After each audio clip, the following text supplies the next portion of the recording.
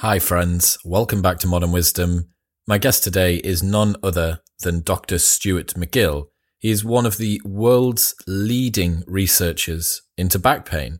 He's worked with top-flight athletes in pretty much every sport in the world, from powerlifting to CrossFit, NFL, NHL, gymnasts, yogis, and even MMA. When world squat record holder Brian Carroll shattered his sacrum and his L5, Dr. McGill was the guy who we went to not only get him pain-free, but to also take him back to fitness so that he could re-break his own squat record. So my point is that if anybody understands how the complex system that is the spine works, it's Dr. McGill. Today we're talking about why spines are so problematic, how we can mitigate the effects of office work and being sedentary or sat down for most of the day, what Dr. McGill's thoughts are on CrossFit as a training methodology and for spinal health, his favorite rehab exercises, including the genesis of the legendary Big Three for back, and so much more. I'm certain that this is going to be an absolute hit with a lot of people who suffer with back pain or know someone who does. So very fortunately, I have linked up with the Protein Works to incentivize you to give the episode a little share. I massively appreciate all of the support that I get, and I wanted to give something back to those of you who help to spread the message of the podcast. So listen to the first 30 seconds and you can find out how you can win over £100 of free Protein Works supplements. All you need to do is, just listen. All right, quick maths. The less that your business spends on operations, on multiple systems, on delivering your product or service, the more margin you have, the more money that you keep. But with higher expenses on materials, employees, distribution, and borrowing, everything costs more. So, to reduce the costs and headaches, smart businesses are graduating to NetSuite by Oracle. NetSuite is the #1 cloud financial system, bringing accounting, financial management, inventory, and HR into one platform and one source of truth. With NetSuite, you reduce IT costs because NetSuite lives in the cloud with no hardware required. You cut the cost of maintaining multiple systems because you've got one unified business management suite, and you are improving efficiency by bringing all your business processes into one platform. Over 37,000 companies have already made the move, so do the maths and see how you will profit with NetSuite. Backed by popular demand, NetSuite has extended its one-of-a-kind flexible financing program for a few more weeks. Head to netsuite.com/modern right now. That's netsuite.com/modern. This episode is brought to you by Crafted London. Finding men's jewellery that doesn't suck is very difficult, and Crafted London have nailed it. They're the #1 men's jewellery company worldwide. They're sweatproof, waterproof, heatproof, and gym-proof. They've got custom designs in gold and silver, necklaces, chains, pendants, bracelets, rings, and earrings. If you've seen me on any of the big cinema episodes on YouTube wearing a necklace, it will always be from Crafted. I absolutely love it. It works with formal wear, casual wear, whether it's daytime or nighttime. All of their pieces are super high quality. The designs are great, and I love them. It's all I wear. Also, they have an unlimited lifetime guarantee, so if your piece breaks for any reason at any point during the entire life of the product, they will give you a new one for free. Get a 15% discount site-wide on everything by going to bit.ly/cdwisdom and using the code MW15 at checkout. That's bit.ly/C wisdom and MW15 at checkout. This episode is brought to you by AG1. AG1 is a daily foundational nutrition supplement that supports whole body health. Even with the best diet in the world, it is hard to make sure that you get everything that you need, and through a science-driven formulation of vitamins, probiotics, and whole food sourced nutrients, AG1 delivers comprehensive support for the brain, gut, and immune system. This is why Joe Rogan and Lex Fridman and Dr. Andrew Huberman and Tim Ferriss are all massive fans. They have tried every other product out there, like I have, and this is by far the best one available. Since 2010, AG1 have improved the formula 52 times in the pursuit of making the best foundational nutrition supplement possible through high-quality ingredients and rigorous standards. Also, there's a 90-day money-back guarantee, so you can buy it and try it for 89 days, and if you don't like it, they'll just give you your money back. Head to drinkag1.com/modernwisdom for that 90-day money-back guarantee, a year's free supply, vitamin D, 5 free travel packs, and more. That's drinkag1.com/modernwisdom. Fuck it, I'll stop talking. Dr. Stuart McGill, take it away.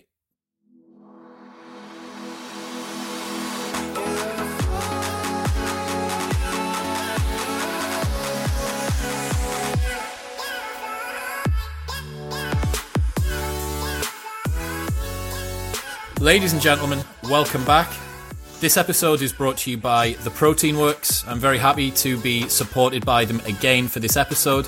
They're giving away over £100 of supplements, and all that you need to do to enter is share this episode. I'm absolutely certain it's going to be a massive help to a lot of people, so find a friend that you think would be interested, fire it in a group chat, or feel free to post it on your socials. All that you need to do is then send me a screenshot at ChrisWillX on whatever social media you want. Find me a screenshot or tag me in your share, and I will pick someone over the next week, and I'll announce that before next Monday. But on to today's guest, Dr. Stuart McGill. We are getting fully spinal today, aren't we? How are you? Welcome to the show. Well, I'm well, Chris. How about you? I'm fantastic, thank you. I've been looking forward to this episode for as long as I can remember. Posted it in the gym Facebook group, asking if they had any questions. So we've got crowdsourced questions about spinal health. All right. It's going to be a good one today. So first off, I guess I posted in the group, a perfect example, posted in the group and a lot of people had questions.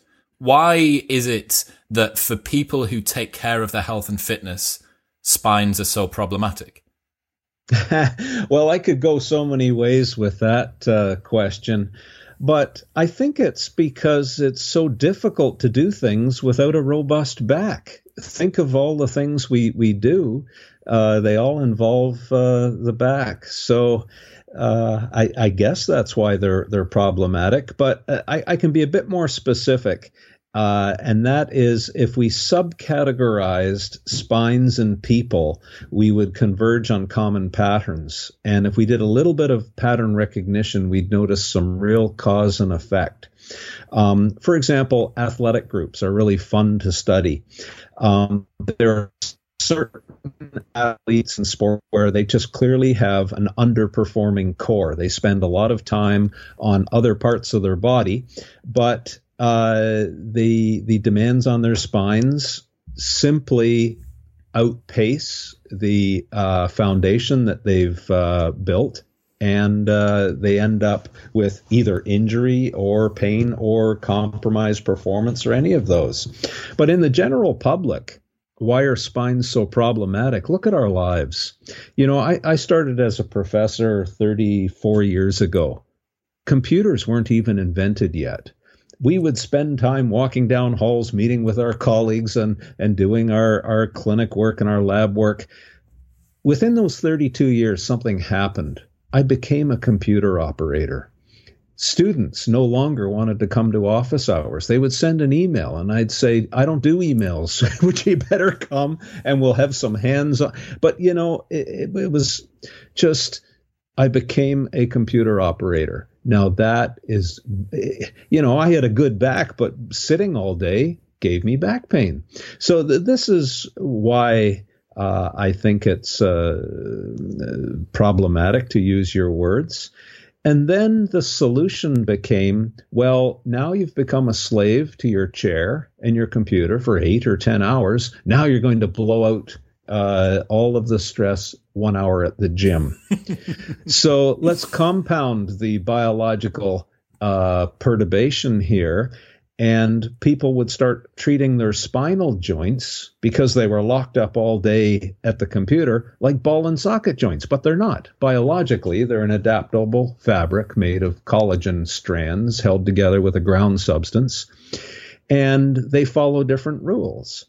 So, you know, there's all kinds of other downsides to sitting a lot. Your hips get stiff. Well, mobile, powerful hips are one of the secrets of skillful athletic performance and spine-sparing strategies. So are people undoing the chronic adaptations and stress in their hips when they go to the gym? Sometimes they do the opposite. I guess the final bit, and this is coming a bit randomly in a thought pattern between my ears, very few people these days get a competent and thorough assessment of the mechanism of their back pain. So they willy-nilly try untargeted therapies, and their spines remain problematic, to really answer your question.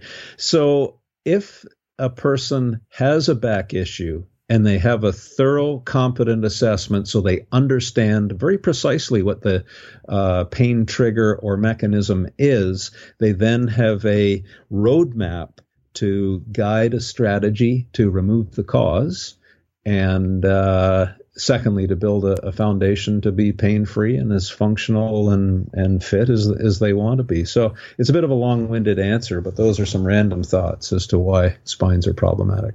Well, I guess first and foremost, spines are a complex system, right? There's a lot going on with your spine. It runs for a lot of your body. There's a lot of interactions going on there.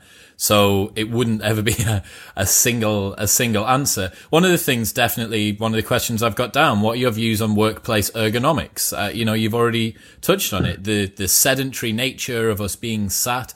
Is it simply that we're sat for a long period of time, or is it that we're stationary? Is a standing desk a solution for this? What are your thoughts on the ergonomics of workplaces?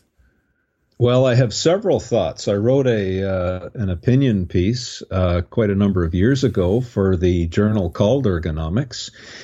And think of the office where you can organize it in a way to reduce stress. You can adjust heights, the way you sit, and these kinds of things. But then I would say, well, is there such a thing as an ideal posture? And I think we would both converge that no, there isn't. The ideal posture is one that frequently changes because you migrate stress concentrations in your body through posture change. So that's a little bit of a myth. There are many jobs, by the way, that you can't do ergonomics with. Can you imagine a farmer, a forester, a fisherman, a lumberman? Driver. A bus driver, a miner? Very few can do ergonomics. All they have is the skill to move their body in ways that do not create stress concentrations to the point of pain. So ergonomics is limited in many jobs, for sure. And even some of the foundational principles of ergonomics may not be appropriate for certain people in certain jobs, in that there is no ideal. The ideal is a moving target, and that's just the biological reality of it. If you were to prescribe a cadence of movement from seating to standing, or from, if someone was to potentially be able to do their work, let's say they were able to do some calls, they were able to walk while they were on a call, perhaps with a hands-free kit or something like that, is moving as frequently as possible, whilst obviously not completely degrading your ability to do the work on your laptop or your computer, is that optimal? Is it to move as much as possible and vary the posture? Well, you're on the right track. No, I think you've gone from one extreme to the other, saying move as much as possible. But I would say move more, absolutely. So as Gray Cook, who many of your listeners will know, I think he coined the phrase move well and moved often. And there's a lot of wisdom to that. Now, what is optimal will be very specific to the person, for sure. Their age, their past injury history, all of these factors. So but there's no substitute. You've got to get up out of the chair and move for, you think of every system in the body, and every single one of them thrives on movement for optimal health. But that optimum is between not too much and not too little. So moving as often as possible. You're going to need to sit down to have a rest if you do that. Yeah. But you know what I mean. But biology has a tipping point, and there's such a thing as too much, just as there's such a thing as too little. The trick of it all is to find that medium. Totally. I certainly can appreciate, and as you were saying earlier on, the reason that I laughed at when you were talking about people trying to offset a sedentary work lifestyle with intense training is that is the avatar of the person that I was for quite a while. I presumed that a step counter was really the only for like my mum and my dad. Like, I don't need to bother myself with a step counter because I'm going into the gym and I'm knocking out a 1,000 calorie, 1,500 calorie session in, between an hour and 2 hours, 5-6 times a week. And, I'll do a little bit of foam rolling before I start. And that like, I don't need to bother about that. Like, that'll undo my, any issues. And at the beginning of last year, I had quite a bit of bad back pain, which I'm still rehabbing through at the moment. And an MRI at the beginning of this year showed 2 bulging discs in L5-S1 and a Schmall's node. That, you know what caused that? It has a very precise cause. Please elaborate. Well, a Schmorl's node, you weren't born with it. You developed it. Now, a Schmorl's node, consider the vertebra as a barrel. So the side of the barrel is cortical bone, and the top and bottom of the barrel that interfaces with the disc is a cartilaginous plate. That's called the end plate. When you lift heavy and you exceed your biological tolerance, that end plate bulges and it will get a little crater that forms in it. It's actually a fracture, and that's caused by very high pressure in the nucleus, which comes from lifting heavy. So at some point you lifted heavy to the point where you created that small fracture. Now, I've had 2 of them in my life. One was hardly noticeable, and the other one was quite symptomatic for a couple of years. But then what happens is the disc loses a little bit of height. Now, you can imagine letting a little bit of air out of your car tire.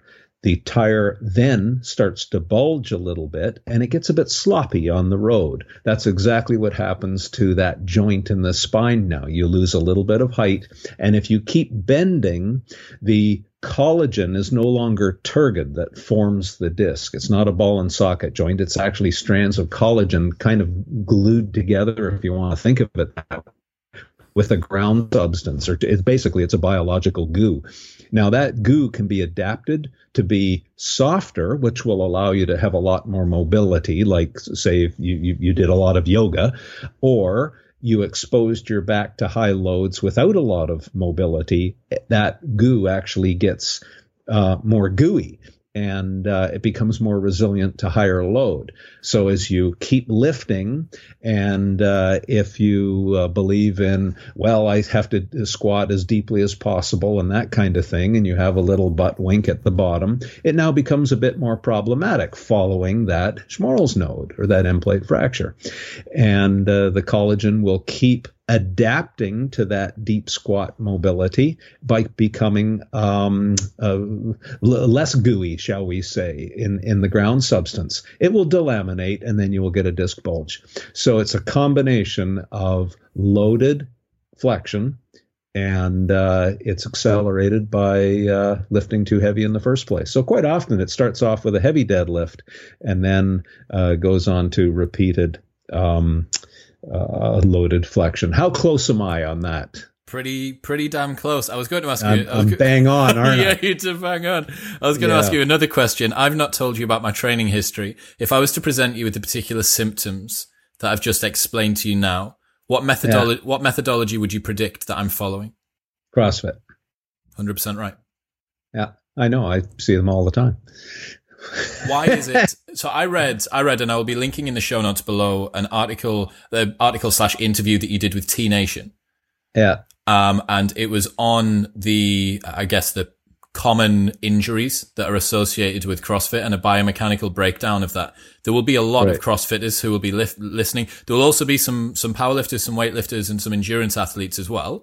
But I would be interested to hear if you could give an explanation of what are the typical injuries and why that you see them with CrossFit, your assessment of the injury to methodology relationship. Yeah, well, it's a fabulous question, but injuries cluster around specific sports and specific training methods. And there's a reason for it. It's the chronic exposure. So physical exposure to the body causes adaptations. Now, that adaptation can be good or it can be bad, but you load the body and the body will adapt. So that's the beginning opening principle. If you go back to that T Nation article, I think it was in the title of the first paragraph. I have a love hate relationship with CrossFit. I mean, I absolutely love CrossFit for the culture, for the supportive community. I love it. If I was younger, I would have been in there 100%. But now let's get into the biological adaptation, and then I can give you a solution. So, CrossFit combines adaptations to stimulate mobility, and then the next exercise is asking you to have a tougher collagen. Let me give you an example. So if you start out a routine with 10 burpees, you are creating high mobility in the back without much load. So burpees on their own are probably not going to create too much challenge to the adaptation process. You're teaching the spine to be a bit more mobile, but it doesn't pay the price because there's no load. Then the next routine is repeated Olympic lifts. Now we have a problem. If you work with the Olympics, they are grooving perfect movement patterns. It's a highly technical lift. There's no margin for bad form. So CrossFit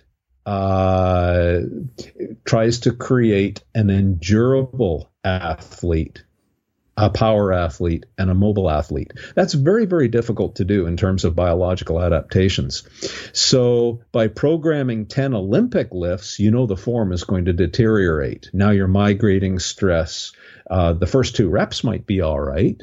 And interestingly enough, I don't get many Olympic lifters in as back pain patients. They have to go and see the knee and shoulder guys. Those are the joints that the Olympic lifters are having trouble with. Not really. They've got quite healthy low backs. And they'll be very stiff. Well, they lock them into much more of a neutral position because the mobility is at the hips. And they're actually a speed power athlete. They're very, very quick. They have good pulsing on and off. They relax to catch the bar and the snatch and all of these kinds of things. But let's get back to the CrossFit programming. The first 2 lifts might be fine. The third one now, you're starting to get a little bit tired. You're polluting the perfect movement muscle memory of an Olympic lift.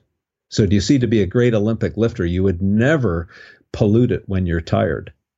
But CrossFit's a different sport. It is an endurance. And look, I get the sport. There's lots of sports that aren't necessarily the best for your long-term athleticism. That's just, I have a lot of MMA athletes. I don't think that's a particularly healthy thing to do for your body. But it's a sport nonetheless, and they come to me asking for help. So, of course, I get CrossFit athletes as well, and it's my job to try and adapt their body to be resilient, but we have to make a compromise here. But that's the nature of the programming. So somewhere you have to be between stiffening the spine collagen through repeated load exposures, heavy load exposures, but you can't move your back. That's the difference. So on rep 1 and 2, you might be fine on the Olympic lift, but rep 8, 9, and 10 are pretty not very nice in terms of the bending stresses. And it's at that point where things fall off the rails in terms of biological adaptations, and the collagen starts to, the fibers, not the fibers necessarily, but the ground substance between them start to loosen up. And the fact of the matter is the nucleus will slowly work its way through the delaminating collagen and get a disc bulge. So every sport has its pattern, shall we say, and that certainly is. Now, if I could offer this, and I think in that article I did offer a solution at the end, and it comes from, let's take the good things from CrossFit and mitigate the things that are not so good in terms of biological adaptation. And Dan John, have you ever heard of Dan John? No. Out of the U.S.? No. They call him the the quirky uncle or something of training. He's a fabulous fella. We're both the same age. We're both in our middle 60s. We have somewhat of the same background and whatnot. But Dan is a really wise guy, and he's very clever in that he can say magnificent things in just a few words. But Dan's solution to the burpee Olympic lift routine would be to do kettlebell swings with a goblet squat, for example. Okay. So there would be a wonderful substitute in a CrossFit program to mitigate the biological adaptations that are going to lead to tissue breakdown. Isn't that an interesting one to think about? So from a biological adaptation point of view, both of those involve a hip hinge. They involve strength, endurance, and they're telling the body to adapt in a consistent way, which is not so with burpees and Olympic lifts. Anyway, there's just a thought for you. But you mentioned other athletes as well, like powerlifters, for example. They have a slightly different cluster of patterns for back injury, but generally speaking, they too begin with end plate fractures and Schmorl's nodes. But here's the difference. Let's take bodybuilding, where you train on Monday to tear down muscle at the micro level. Tuesday, you rebuild the muscle in the kitchen and in bed. In other words, while you're resting.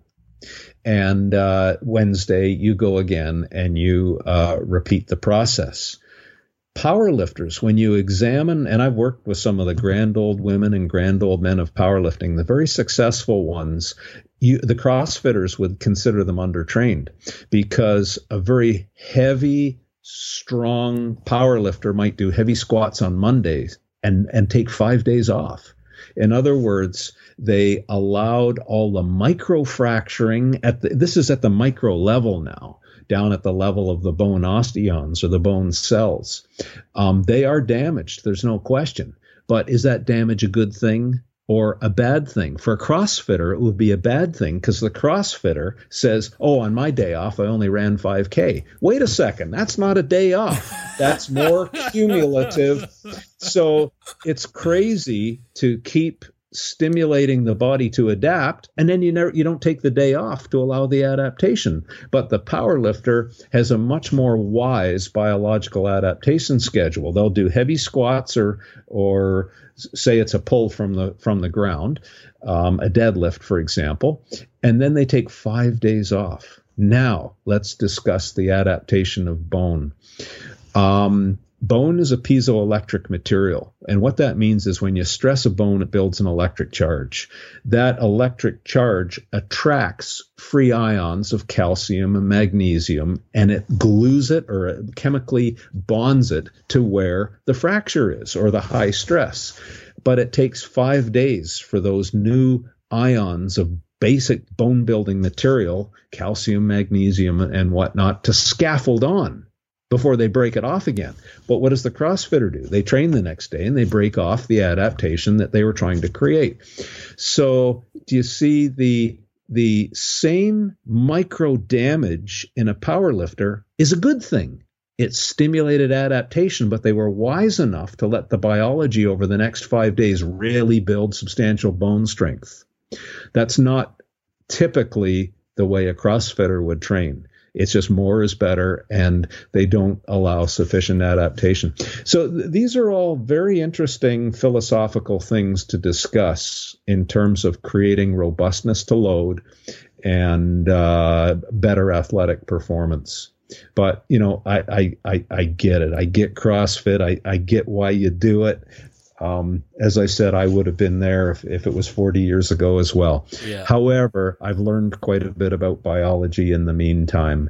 And that's why the training, it may not be so much the poor exercises sometimes. It may just be the not paying enough attention to the adaptation schedules of some of these things. And, that's just pure programming. So any organization could change their programming and create a more robust athlete. I think there's certainly in the CrossFit community, there is a addiction to training, that classes would tend to run Monday, Tuesday, Wednesday, Thursday off, Friday, Saturday, Sunday off, which means that you're going to be training, even if you're just like a RX class athlete or even a scaled class athlete, you're going to be doing 5 days of training per week. Now, you're not going to be pushing the same sort of loads in terms of percentages frequently as a powerlifter, but you're going to be doing an awful lot. And I get what you mean. The fact that a rest day for anyone who follows Zach George, UK athlete, you'll see his active recovery days that he does on a Thursday, which will be like a 40-minute EMOM of rowing, wall balls and burpees. And that's his active recovery day, but it'll be at a pace that would bin any other normal athlete. It just happens to be that he's a little bit of a freak.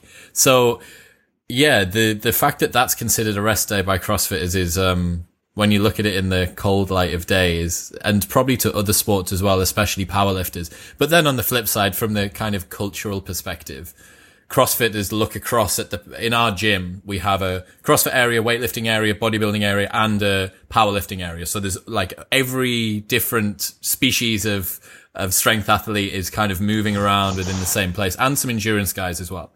And the CrossFitters will look over at the powerlifters and see that they're sat down for 5 minutes in between lifts, and they'll be sort of thinking, giving them shit. And then the powerlifters will be looking at the CrossFitters wearing their brightly colored shorts with like doing millions of reps and burpees and going out and running in the rain and stuff, and they'll be giving them shit. And it's interesting. It's a very interesting dynamic. I think you'd probably quite enjoy observing from a bird's eye view if you could access the CCTV. Chris, that's my world. I see it every day, so I don't need to see it anymore. It's fine. I won't send you the stream. All right, but I of course I know exactly what you talk about. Look, my job is to try and understand these mechanisms, and then when a person has pain, mitigate them. It's so interesting. Years ago, I would see someone on the way to a back injury, and you're almost always right. Not always, but almost always right. And but I learned it's almost impossible to motivate the uninjured. So if they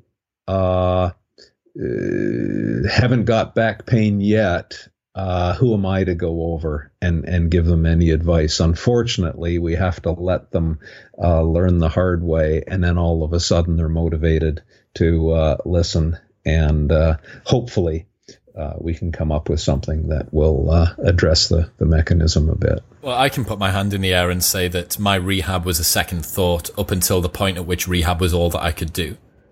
Like, when I was still able to train, rehab took a back seat.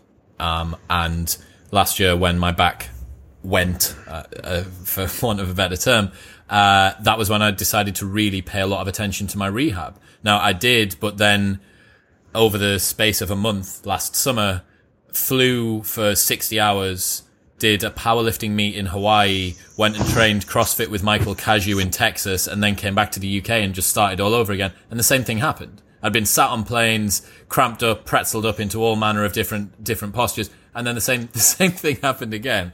So you earned your pain. Oh yeah, I really did. I mean, it's one of those things. Another interesting point on that in terms of the injury giving people the motivation to do their rehab was when I had an MRI scan at the beginning of this year. So I'd been working after back end of last year, sort of 5 months or so, working quite hard on my rehab, but was seeing an upper limit in terms of my recovery. I then saw the MRI scan this year. Now, I know that there is a very tenuous link between pathologies that present on scans and pain that presents. A lot of people who do strength sports would present some sort of abnormality if you were to show them an MRI, but many of them may not have pain. And some people with pain may not present on an MRI. But for me to see the fact that there was something actually there, it wasn't just pain, this kind of nebulous, weird, ephemeral thing in the back of my mind, to see that there was something actually there that had been caused, that was the cause of my pain and also the cause of due to my training, that really hit home. And the last few months have really stepped up how much I've taken care, how consistent I've been with the big three and a bunch of other things as well. The MRI was a real kind of like, whoa moment. Well, MRIs, if they're used properly, are absolutely fabulous, and you're a case in point. And I argue the statement that MRI evidence does not link to pain. In fact, I would argue the opposite. The problem is an MRI image shows anatomy, and I don't know how old you are, but say you're 30. 31. Good call. 31. Yeah, you can't fool me. Stu knows. But anyway. If what I'm looking at on your MRI is 31 years of life. Now, some of the features that are on the MRI are old wounds.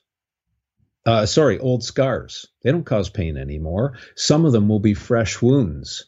Now, a radiologist has no way of knowing which are wounds and which are scars, what is painful and what is not. However, if you precede the MRI session with a thorough assessment of the person, you know exactly what you're going to see on the MR.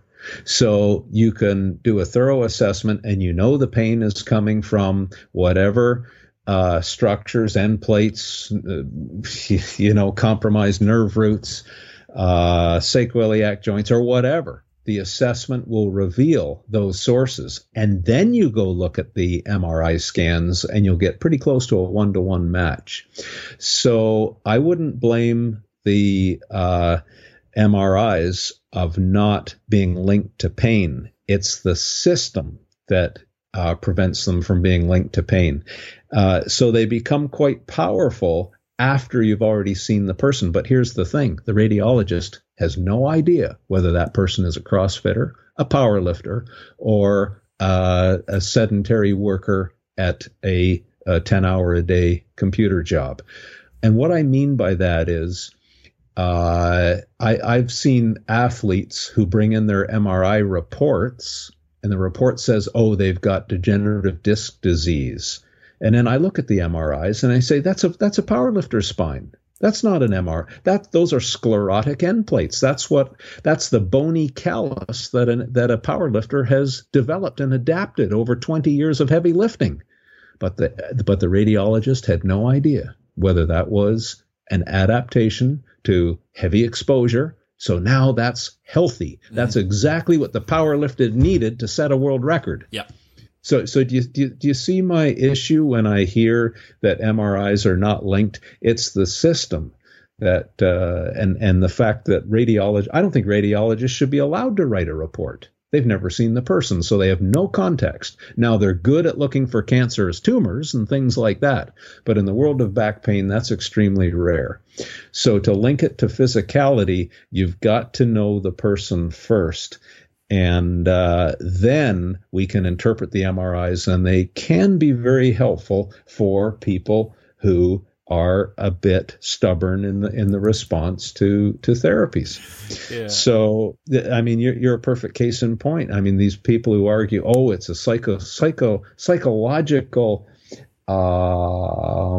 issue that people will start to obsess over their MRI. Wait a second. You just gave an example of you just got psychological relief in understanding that you do have something there. It's not something to ignore. It's time to get on it and treat it and get your health back. So it all boils down to just being a good human being and telling the truth, respecting that the patient you're dealing with is not a 5-year-old. They're a 31-year-old athlete who needs to know a strategy to get rid of their pain and get back to what they love, which is training CrossFit with their friends, and I get it 100%. Yeah. I mean, you're totally correct. I was in the gym today watching some of the guys throw down, doing a class workout, doing a competition qualifier, and I'm thinking, I wish that I could go back in there and do that. But previously, before the MRI, I'd have probably been like, oh, well, my back feels okay today. Like, oh, boys, can I just join in? And then that would be me. I'll just go, oh, no, it's fine. Like, my back, it'll just be a thing. But then you're right. The MRI really hit home, with regards to the fact, no, hang on.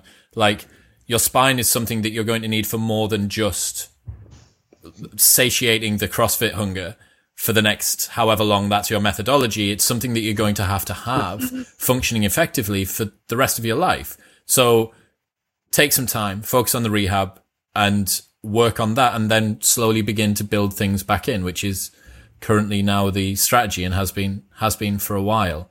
And it's working, I take it. So it is. Specifically, I won't bore the listeners with my particular pathology in my back. There's some oddities that I can't quite work out, and perhaps once we get off the call, I might be able to explain them to you. But yeah, there's some interesting things. However, since I've focused a lot more, since I've taken more care about it, I have seen the plateau that I spoke about before the MRI has now been pushed through, and the only real thing which has changed has been compliance with the rehab plan. And what people don't realize is just because the pain is gone one day, it doesn't mean their back is healed. And this is the mistake. The underlying adaptations still need to continue to build that robustness back again. So if you've got a disc bulge, it's time to get the loss of stiffness back into the disc, actually done by with stabilization exercise and whatnot. And that's, I hate that word because it doesn't mention what specific exercises they should be. But nonetheless, you do have to honor that history, because, there's some physical therapists these days who say, oh, well, just because you have back pain, there's no evidence of tissue damage. And again, I would argue very vehemently against the opposite. I see the damage, and I've created it in the clinic and laboratory, and we document it, and we know what to look for. Most radiologists have no idea what to look for and whether they're looking at wounds or scars. So again, just because you're out of pain, behave and organize a proper adaptation schedule and really enhance the chance for being successful at gaining your athletic robustness once again. I get you. So we've touched, one of the things that you come up with a lot is the relationship between stiffness and flexibility in the spine. Would it be possible to have a yogi who's also a powerlifter? No. See, one of the interesting things is this. I spoke to Dr. Quinn Hennick, Doctor of Physical Therapy for Juggernaut Training Systems, about a year ago, and he was talking about what he referred to as mobility myths. So we were going through the typical tools and approaches that people use, that you see in a gym: the static stretching, the Theragun, the vibrating foam roller, the dynamic stretching, the PNF, and all these different things. And he was talking about the mechanisms that actually occur when these things happen. But I certainly know that in strength sports, at least in the UK, in my experience, I see a lot of static stretching. There's a number of subscription services that you can get that focus exclusively on static stretching as a way to enhance mobility and to improve your range of motion. But it sounds like you potentially might be doing more damage than good with something like that. Well, that wasn't your question. You asked me, could they be a power lifter and a yogi? Oh, let me say why I said that, and very emphatically. Have you built a world champion power lifter? No. Do you know one with loose hamstrings? No. Yeah, they don't exist. No, yeah, so, right. Yeah, I mean, the strongest power lifter has to have tight hamstrings. It's non-negotiable. So there you have it. Now, a power lifter needs to fight their mobility to get down into a proper deadlift pull. There has to be elastic tension in their body to assist the muscles in the pull if you're going to win the worlds. So, you can't, they wear elastic knee wraps, elastic suits to add even more stiffness to allow even more elastic recoil. So, I mean, but we're going for the extreme here. Is that healthy, or is that a great athlete, or is that what you want? I mean, that's debatable. But let's go to the other end. Have you ever worked with I've had yogis who are on the TV teaching yoga as patients. I can't really think of too many who are strong. In fact, they can do wonderful squats. Their bottom can go right down and touch the ground, but they have difficulty doing a body weight squat to stand back up again. Is that so? Oh, yeah. Now, somewhere people want to be in the middle. Yogis aren't out there on the rugby field, nor is the powerlifter. So that rugby player is somewhere in the middle. The CrossFitter has to be somewhere in the middle. And that's the expertise of, first of all, the dumb luck of choosing your parents, and then being as clever as you possibly can in creating the right adaptation. I'll ask you some other questions. The NBA championships are on right now. You see a lot of people dunking basketballs. Do you think they have loose hamstrings? No. I'm one of the few who've measured them. No, they're tight. They bounce off springs. So, you went to this dark place of saying, oh, well, there's stretching programs to create more mobility. Be careful now. Go through the great athletes you've measured and tell me who has unlimited mobility. They don't. They're elastic athletes. They're wound up springs. So, you can go through the spectrum from the throwers to the golfers to the tennis players through to the Olympic weightlifters. I'm talking about elastic athletes here. What a mistake it is to stretch away that elastic athleticism. Is that the way it works? Is it are the two counter to each other? You've got stretching and then you've got progressive overload. Oh, you've got loading, and those two, are they about as antagonistic as you can get? Yeah, you're talking extremes. Yep.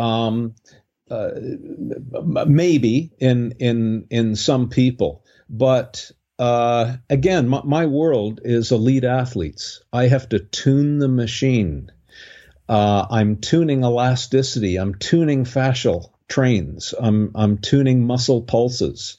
I would be very judicious in whether or not we would stretch them away with a static stretch. So we might do a static stretch, say for a rower who now has a lot of posterior annular disc stress. They've just done a rowing session in a boat or on an erg, and I would say, good, lay on your tummy and just breathe. Now, there is a static stretch for a rower. Now, I might do a thoracic extension stretch to give them more elasticity, so they're sliding up the slide on the seat on the boat. They go into compression and the catch, and then the hips and knees start to extend, and then their spine, as they sit tall, gets a little bit of a whip as their hips explode, and really whoomp. You can hear that elastic storage and recovery in the fastest boats. So, look at the people who throw a baseball 110 miles an hour. Are they heavily mobile? Well, they are asymmetrically mobile on one side, but they have a hell of an elastic. The first elastic across their hips, the second one across the front of their chest, and the third one in their wrist. You put those three elastics together and you can throw 110 miles an hour. If you don't, and all you have is mobility, you won't throw a ball very. Do you know yogis who can throw 110 miles an hour? Do you know a power lifter who can throw 110 miles an hour? Yep. Have you measured the great golfers? How strong are they? I'm not sure. Have you tried? Well, I've measured them. How much effort? Have you ever tried to hit a golf ball a long way? Yes. Okay. You noticed it didn't go very far. No. It goes further when you don't try. So when you have a muscle pulse of about 40 to 50 to 60%, that is the sweet spot for speed. Because when a muscle contracts, it creates force. It also creates stiffness. If I maximally contract my bicep, I can't punch you. I've got to really, boom, I got to let it go. When I measure the guys who hit the hardest in the MMA leagues, like the UFC, for example, do you think it's the guys with the great big muscles? No, they push their punches. It's the guy who can snap, bam, that hits the hardest. So it's a neural priming of a spring that is then released. we've got a lot to talk about in terms of optimal athleticism. So let's be a little bit careful now when we talk about static stretching to enhance injury resilience and athletic performance, because in the great athletes, and I'm not talking about duffers here. I'm talking about world-class people. Be very careful with stretching. If it's good enough for them, then it's definitely good enough for us. You touched on a couple of interesting sports there, baseball and golf specifically. I've always wondered what the physiology of an athlete who has such a unique type of movement as their flagship of what their athleticism is built around. Are there some odd abnormalities, especially with someone like a baseball pitcher? Maybe less so than someone, I guess, who's an arm wrestler that would only ever focus on like a very, very, you see these arm wrestlers who have one huge arm that's much bigger than the other one. What's the sort of structure that you would see on golfers and on baseball pitchers and people like that? Well, first of all, they're highly asymmetric athletes. So they're not going to pass a screen for symmetry, but nor would you want them to. Yeah. You know, they're a tuned, elastic, asymmetric athlete. I don't really know what more you want me to say on this. I didn't think it would be anything else. Yeah, I can give you all kinds of tests. I mean, it's so interesting when we look at the fascial linkage, for example, through the arm, down the right side of the body to the psoas muscle, for example, and how I can tighten the psoas by internally and externally rotating the arm through the shoulder. And you can palpate the psoas tendon beginning tight and then releasing by doing this. So there would be an example of a highly tuned thrower, for example, who has a beautiful elastic tuned chain. If you didn't have that body type, you won't throw very fast. And if you didn't adapt it, you probably wouldn't throw very fast either. So, you know, it's a combination of things. And there's all kinds of things with lever ratios and tendon lengths and all kinds of things. I mean, a sprinter looks like a sprinter for a reason, right? Yeah. They have a lot of lordosis in their low back. And, you know, you don't need much calf muscle, but you need a pre-turned pelvis to get the power production and hip extension out the back to run. If you plant your foot ahead of your pelvis, you're actually slowing down. All the power has to be out of the extensor range of the foot behind the pelvis. But by the same token, they're not in the UFC kicking people in the head. The fighters have flat backs because they have to pre-turn their pelvis to kick high. Uh-huh. So, you know, again, we can talk about all of these adaptations and what you get from your parents and what makes a good athlete and how you tune them. But I'd be very careful with discussions of stretching and... All understood. I wanted to move on to the big three. There will be a lot of people listening who are familiar with them. But I'd love to hear the story of why those movements were chosen and what the mechanisms are that they're actually working on. Right. Well, around it would have been about 30 years ago, we were starting to create different back injuries on cadavers in the lab. And when you damage a disc, you lose a little bit of disc height. Now there's micro movements occurring at that joint. Now you can't see them on an MRI, for example, because it's only under dynamic load that these things are created. But if a person says, you know, I've got right-sided back pain, and then a little bit later my right heel goes on fire, and then later on in the day I get some left buttock pain. Well, there's an example where the pain triggers are migrating around the back and radiating down the legs. It tells you that there's little micro movements in the joint. It's not a stable pain, in other words, from a single disc bulge that has the same pattern that just shrinks and grows. So we were looking for ways to stiffen out those micro movements. And we assessed all kinds of exercises, but they had to have several criterion. Number one is they had to guarantee stability. Now, we were measuring spine stability, so we could measure which exercises created spine stability and which were called spine stabilizers, but they really weren't.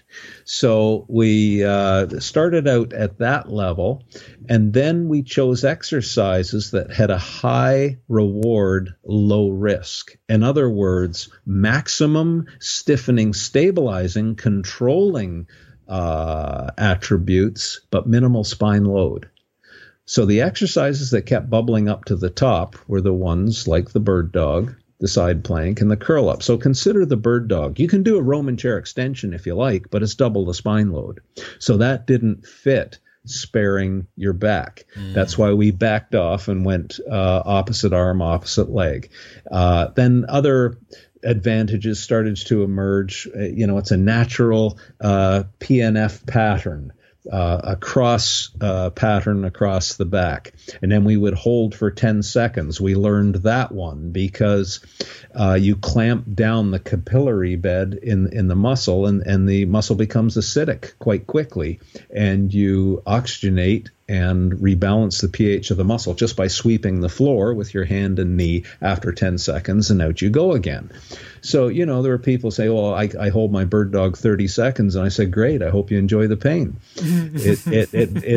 It wasn't consistent with the science. So we just put layers and layers of investigation and science to try and come up with the best exercises for guaranteeing stability in a spine-sparing way, and then programming them in a way to reduce the risk of being unsuccessful.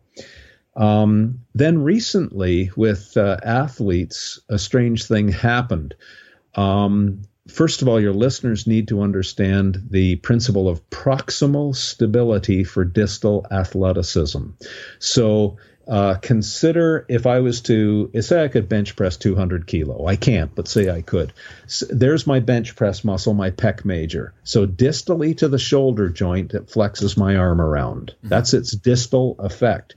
But its proximal effect, if I just contract my pec major, proximally it bends my rib cage towards my shoulder joint. So one creates a push and the other leaks it away. Yes. Do you see the difference? Yes. Now, if I create proximal stiffness first, I harden my core, I stiffen my body proximally, now 100% of that muscle activity goes to the push because I've arrested the energy loss or the energy leak, if people want to call it that, or the eccentric contraction proximally.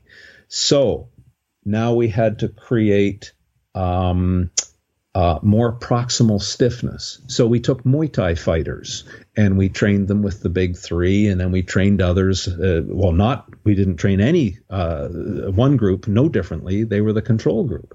But again, we converged and found that once they create more proximal stiffness, they actually had a higher closing velocity with their fist and foot for arm strikes and hand strikes, and they hit harder. So the more proximal stiffness you have, the faster you can run, cut, and change direction, the harder you strike a bag that's instrumented, for example, et cetera, et cetera, et cetera. So when athletes say, you've heard a few quite famous athletes recently say, I got my back better and I'm back on the course or the arena, whatever it is, because I worked on my core. And this idea of proximal stability is it's not a myth. It absolutely unleashes faster tennis serves, throws, punches, kicks, running speed, directional change, etc. Guess what? Those three exercises also bubbled up as being quite superior. Now, they won't take you to the Olympics, that's for sure. And then that was my book, Ultimate Back Fitness and Performance, to write progressions that would then keep the theme going of arresting micro movements, proximal stiffness, and stiffening appropriately the flexible rod of the spine for more load bearing if that's what the athletes need. Anyway, those were put together for the sport and for the athlete. But that's where those exercises came from, and that's how they worked through the evolution over the past 30 years. But as you know, they're just a small part of the whole back pain puzzle. Yeah, for sure. One of the things that I think is interesting when we talk about that is that certainly for me, I actually find an immediate relief when I do the big three. Right. So it's not just that there is an overtime adaptation. There genuinely actually feels like there is some sort of relief to my lower back discomfort when I do them. Yep. Which I think is really interesting. Do you want to know why? I certainly do. If there was any man in the world for me to tell me why, it's you. Let's find out. Well, we measured a residual neural stiffness. So when you do those exercises, your brain remembers them and your core stays a little bit stiffer. In some people, it lasts about 20 minutes. In some people, it lasts up to 2 hours. Now, why does it work on you? It's because I will bet you've got a little bit of, not only do you have a disc bulge, if you have an end plate fracture or a Schmoll's node, you will have lost a little bit of height on that joint. Now it's lost a bit of height. It's a little bit sloppy, and you've got micro movements. Doing the big three adds a neural stiffness to the barrel of muscle around that joint that's lost a bit of stiffness. You're arresting the micro movements, and you feel better.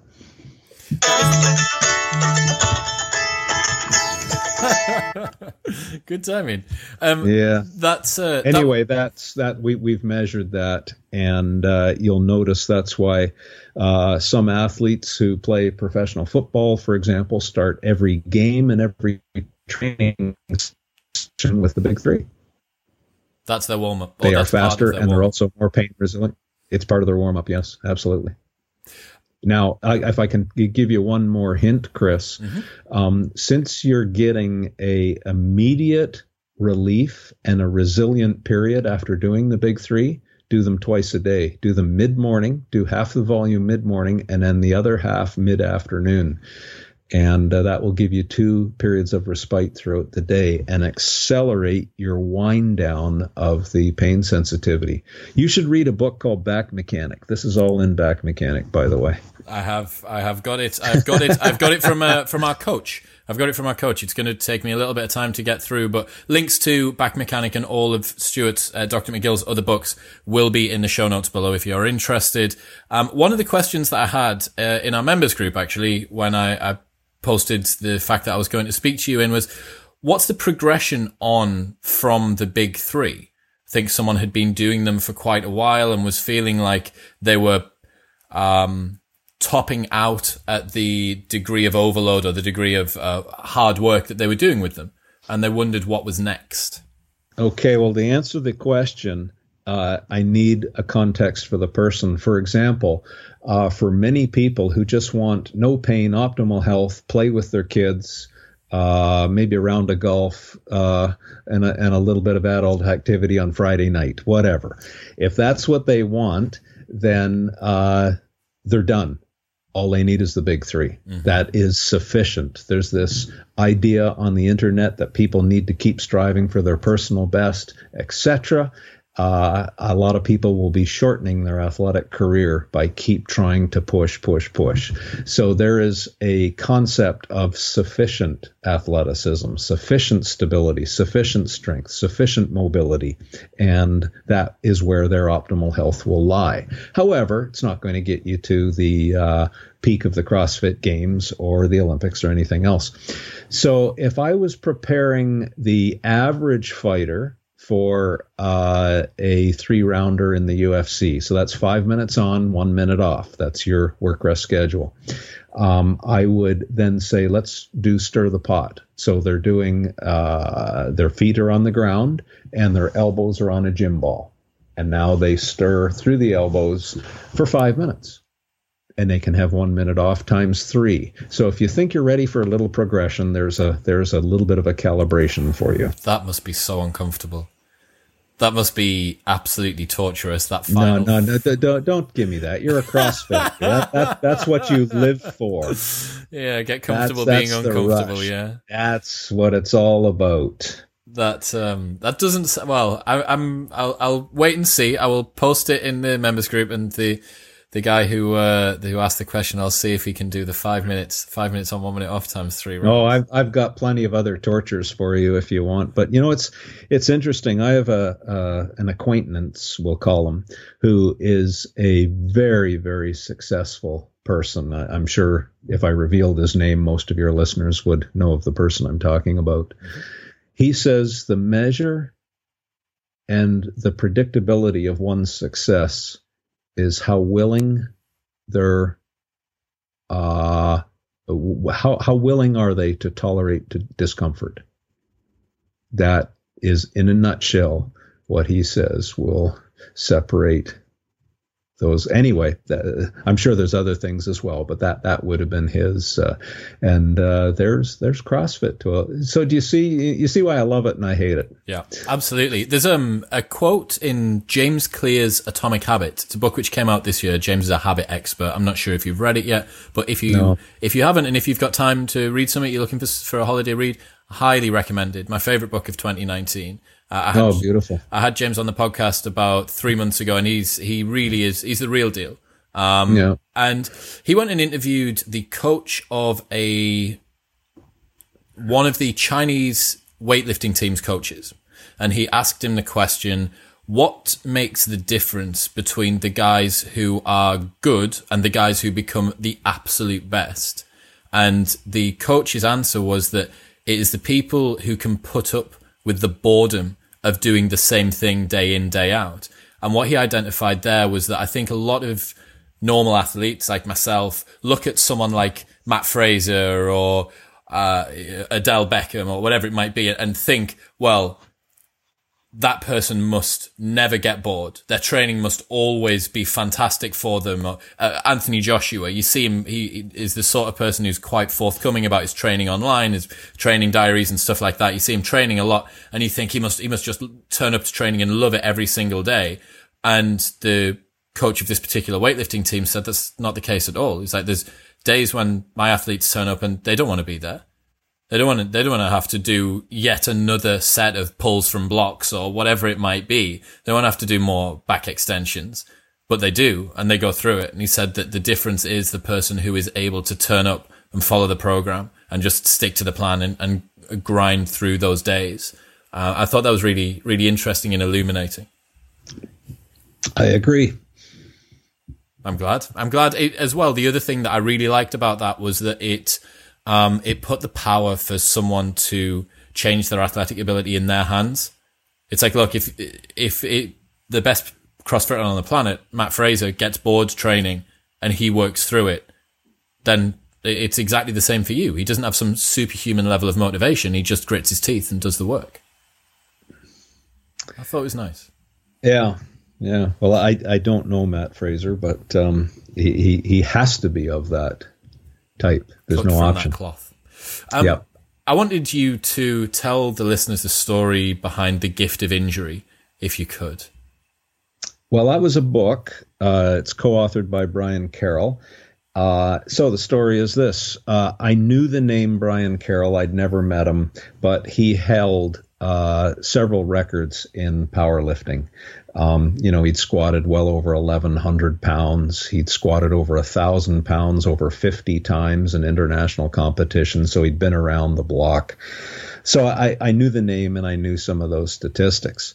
I got a phone call one day and he said very politely, "This is Brian Carroll, professor. I've hurt my back. Would you see me?" And I said, "Well, yes." And he came up and he was not moving well.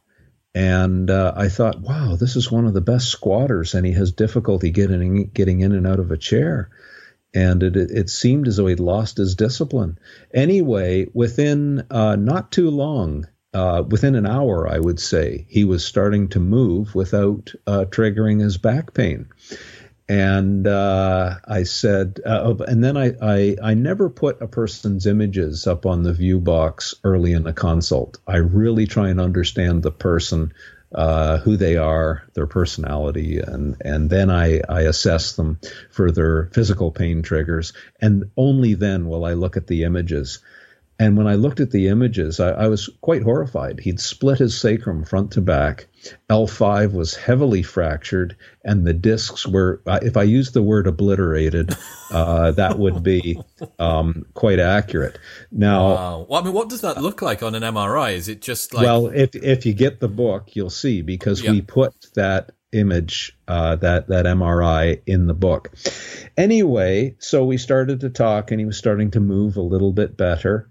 And but he had to humble himself right back to getting the movement patterns right, and some very, very basic patterns, athletic patterns. And then he said, in our conversation, he said, "Well, do you think I'm going to get out of pain? Because the surgeons I've seen, they said I'm done. I'm not even going to get out of pain. I've done so much damage to my back." And I said, "Well, I don't know. But here's my best effort and my best suggestion on what to do." Well, believe it or not, he was out of pain in about 3 weeks, just learning how to avoid the triggers. But he said something very curious to me. He said, "Well, I'm going to get out of pain. And when I get out of pain, I want my world record back." And I said to him, well, and obviously I'm a lot older than he was. And I said, "Well, if you were my son, Brian, I'd give you this advice." I said, "Let's work on getting you out of pain, but I would seriously consider doing something else with your life. I mean, this is a pretty compromised spine. To build you back to set a world record again is..." But he said, "No, I want to do that." And I said, "All right, well, if we do it, we'll write a book together." So that was the story behind the book called Gift of Injury.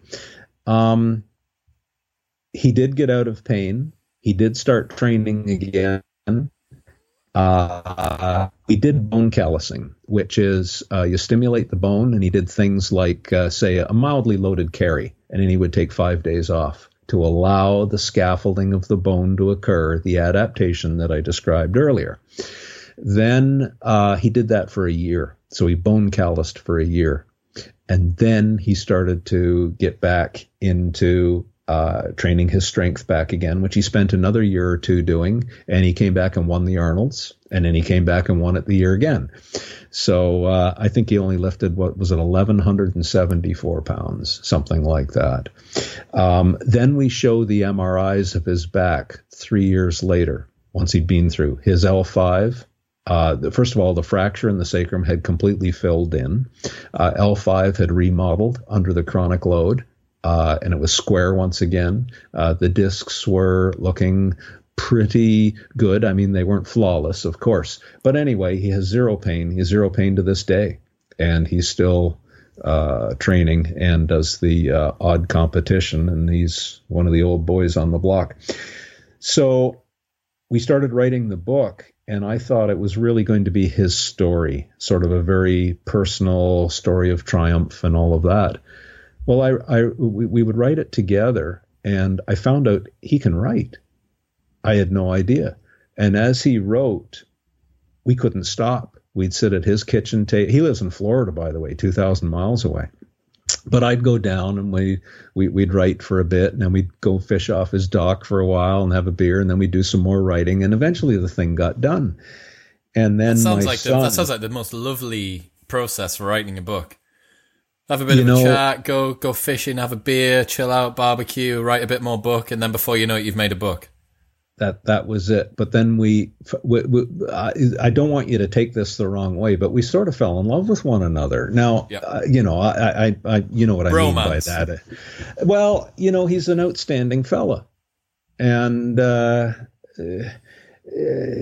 he's just an ace, and we've become, and so often, if you get any clinical training at all, they teach you to don't get emotionally involved with a patient. I cannot do that. Every single patient I ever deal with, I have to get to the emotional level with them if we're going to change their life. These are huge things. And anyway, I become friends with I would say almost every patient I ever see. I need them to tell and relate to me like they've never done with anyone else before. We've got to get at the bottom of all of this. Anyway, it turned into a wonderful relationship, and then we couldn't stop writing. So then the book became a manual for strength trainers or strength athletes regaining their strength athleticism off a back injury. So it was a much thicker, bigger book than we ever expected. So it's the story plus a lot of the science and then the programming at the end. Do you have a copy of it? No, I don't. Okay. Well, I can send you a copy. But anyway, then, as I said, we show the before and after MRs of the mechanostimulation that we did, that he did, and adapted his back. So I think so. Hearing that story, for me, the first time that I heard it was quite a while ago on a podcast you did for Human OS, and then reheard it again during my research for this episode on Squat University. Every time that I hear that story of just how much damage was done to Brian Carroll's back, and then the level of competition that he wanted to get himself back to and subsequently did, there's an unbelievable contrasting effect with my injury, which has been at the forefront of my sort of training mind for the last year, and maybe for many of the listeners as well. They have that particular niggle, that particular pain, that back pain that just doesn't seem to go away or doesn't seem to they get disheartened with their rehab, or it's not happening fast enough, or why is this particular injury why is this curse been given to me and me alone? Why is this my burden to bear, so to speak? Hearing that story of just how bad Brian's back was when he arrived to where he managed to get himself to is, for me, incredibly inspirational. Not just that it shows that it can be done and stuff like that, but just that he has the mindset of a person who will be in a situation where he's obliterated part of his back and is going, not only do I want to get pain free, but once I'm pain free, I'm going to go back and be better than I ever was. This is I love hearing what you've just said, because this is the difference. You were talking earlier about that 1%er who becomes the world champion. It's the ones who are willing to endure. When you work with someone like Brian Carroll, the strength of character to basically put a car on your back and then squat. If you're 1 millimeter out of line of drive, you can't correct that. You're going to get crushed. So first of all, to have the strength of mind to will your body to do such a thing. And, in his rehab, and we've worked together actually in rehabbing some other champion powerlifters. Sorry, these are patients who keep calling in. Goddamn patients. Yeah, if say you've got a powerlifter who wants to squat 1,000 pounds, they've never done it before. The first part of it is conditioning their mind that it's possible. So what we'll do is we'll take the target load, say 1,000 pounds, and we'll add 50. So we'll put 1,050 pounds on their back, and they do a 1-inch squat. So already now the mind is there. They've handled it. They know what it feels like. And then the physicality takes over. So it's such a game of mind and physical adaptations, neural adaptations, and all the rest of it. It's a really complicated enterprise that a lot of people don't appreciate.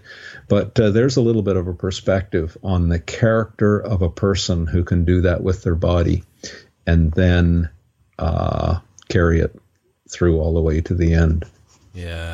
Yeah, it's a really fascinating story, and I love every time that I hear that story about Brian. I absolutely love it. I'm very, very excited to get stuck into the book as well. I appreciate. Why don't you have him on your podcast? You hear it from the horse's mouth. He's a fabulous man and a good storyteller. And would you be able to do an introduction? Athlete. Of course. Absolutely. Well, listeners, you've heard it here first. I might be speaking to Brian Carroll sometime soon. Wouldn't that be cool? That would be a cool second part.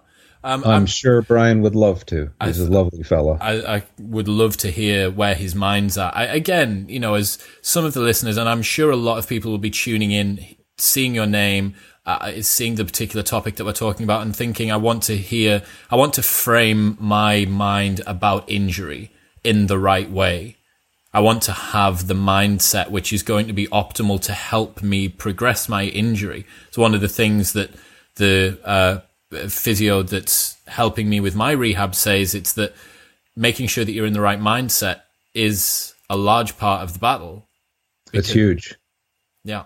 It's huge, But I'll just pick up on that because, in particular, in your country, there's been a little bit of a transformation in physical therapy where if a person comes in with back pain, without even assessing the patient, they'll say, "Oh, well, your back isn't fragile, to just carry on and keep doing whatever it is you're doing and whatnot." And I say, well, hold on a second. There are different types of people. If you get a CrossFitter and you say, well, just carry on, the person who's a CrossFitter is a go-getter to start with. Yeah. And they don't need to be encouraged to keep going for it. No. For the love of God, pump the brakes. Yes. Thank you. For the love of God, pump the brakes.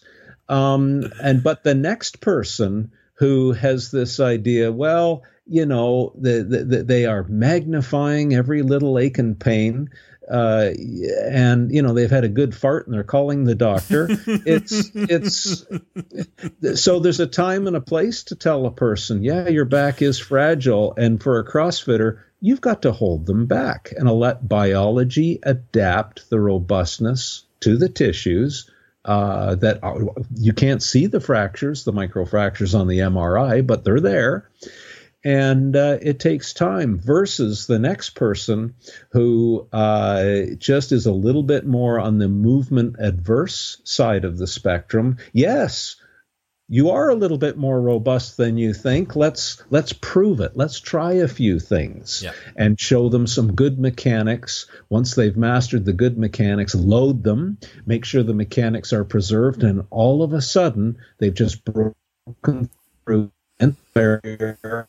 Wow, I'm training now. I'm pain-free. Now I just have to organize the progression in a way that isn't too greedy. I'll respect the time process of the adaptation and build them back. So, it's different strokes for different folks. That's for sure. Yeah. I appreciate that you have athletes ringing you because you need to deal with some people who might be in a little bit of back pain, Dr. McGill. So I'm going to try and call it there. If there was one final question that I had, we've touched on it already, and you mentioned about stirring the pot as one potential extra. If you were to have the next closest exercises that were the close runners-up for the big three, were there any, or would there be any that are your staple favorites for a broad cross-section of athletes? Well, I'm not trying to avoid the question, but of course the answer depends on the assessment and the person who's in front of you. Are we talking about the American record holder power lifter for men over 75? Now, I just gave you a lot of information. So that would be an entirely different program than it would be for you. Mm-hmm. Or I've got an Olympic class swimmer, mm-hmm. or race car driver. It doesn't matter. So you see, the answer is very much a moving target. Mm-hmm. For myself, for example, I do some things well beyond the big three. Mm-hmm. That for my body at this stage in my life, I have zero pain. I feel fabulous. I'm reasonably athletic for my age. But I've had a lot of trauma as well. Yep. So what I would do would be very different than what you would do. Now, this might surprise some people, whereas my body would have thrived on more load and more strength in my 30s, 40s, and maybe early 50s. Believe it or not, now it's less load and more mobility. And you'll find that people go through this progression. So 2 days a week now, I work on things that are a little bit stiff and stuck. So, I've broken my neck. I do a little bit of neck work, more stability work, not too much neck mobility, but more stability. Thoracic extension. I'm turning into a little old man. So I have a little bit more thoracic spine mobility through my low back. In former decades, I would have carried more load, been more cognizant of the perfect hip hinge. Now I've backed right off on the load, and I get just a little bit more lumbar mobility. My hips, yes. Mobility, certainly leg strength and leg and hip power is important. As you get older, the most important thing is having the ability to recover from a fall. Make sure that if you stub your toe, have hip power to get your foot out in front of you to arrest the fall. These are the things that will keep your life going for a longer period of time. Anyway, so do you see how I have to give a context to this? Absolutely. Yeah. And then I will give you the decades, honoring the past injury history, etc., to come up with what the best progressions beyond the big three would be. But there's a little bit of a start on the discussion. I got you. Dr. McGill, I can't thank you enough for coming on. It's been absolutely fantastic. I'll make sure that links to Back Mechanic, the Gift of Injury, and all of the other resources that we've talked about this evening will be in the show notes below. If you fire anything over in email once we're done, I'll make sure to add that as well if there's any extra resources. Well, the books are on Amazon.uk or AmazonCo.uk, whatever it is. Yeah.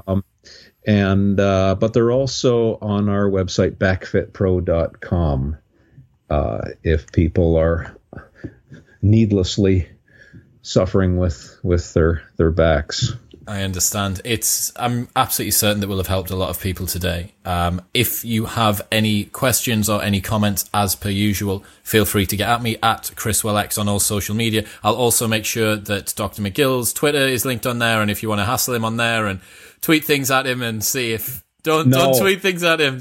No. I don't. I have a very strong conviction that if you're a master of the craft, you can't do Facebook and Twitter. I see. Those two don't go together. I don't know a master of the craft who lives on social media, so I don't do social media. However, my daughter does put up content. But I have zero ability to answer. Now, I do have an email, but that's as far as I'm going, I'm afraid. I understand. I'm far too busy for that stuff. Well, you're cut from a similar cloth to us, Dr. McGill. It's one of those things where I think a lot of people would benefit from taking a more ascetic route that you have. If you have things that you want to be very good at in life, social media is an antithesis of pretty much everything as far as I'm concerned. So we're part of the same camp, but I'll stop pontificating. Today's been great. Dr. McGill, thank you so much for your time. Thanks, Chris.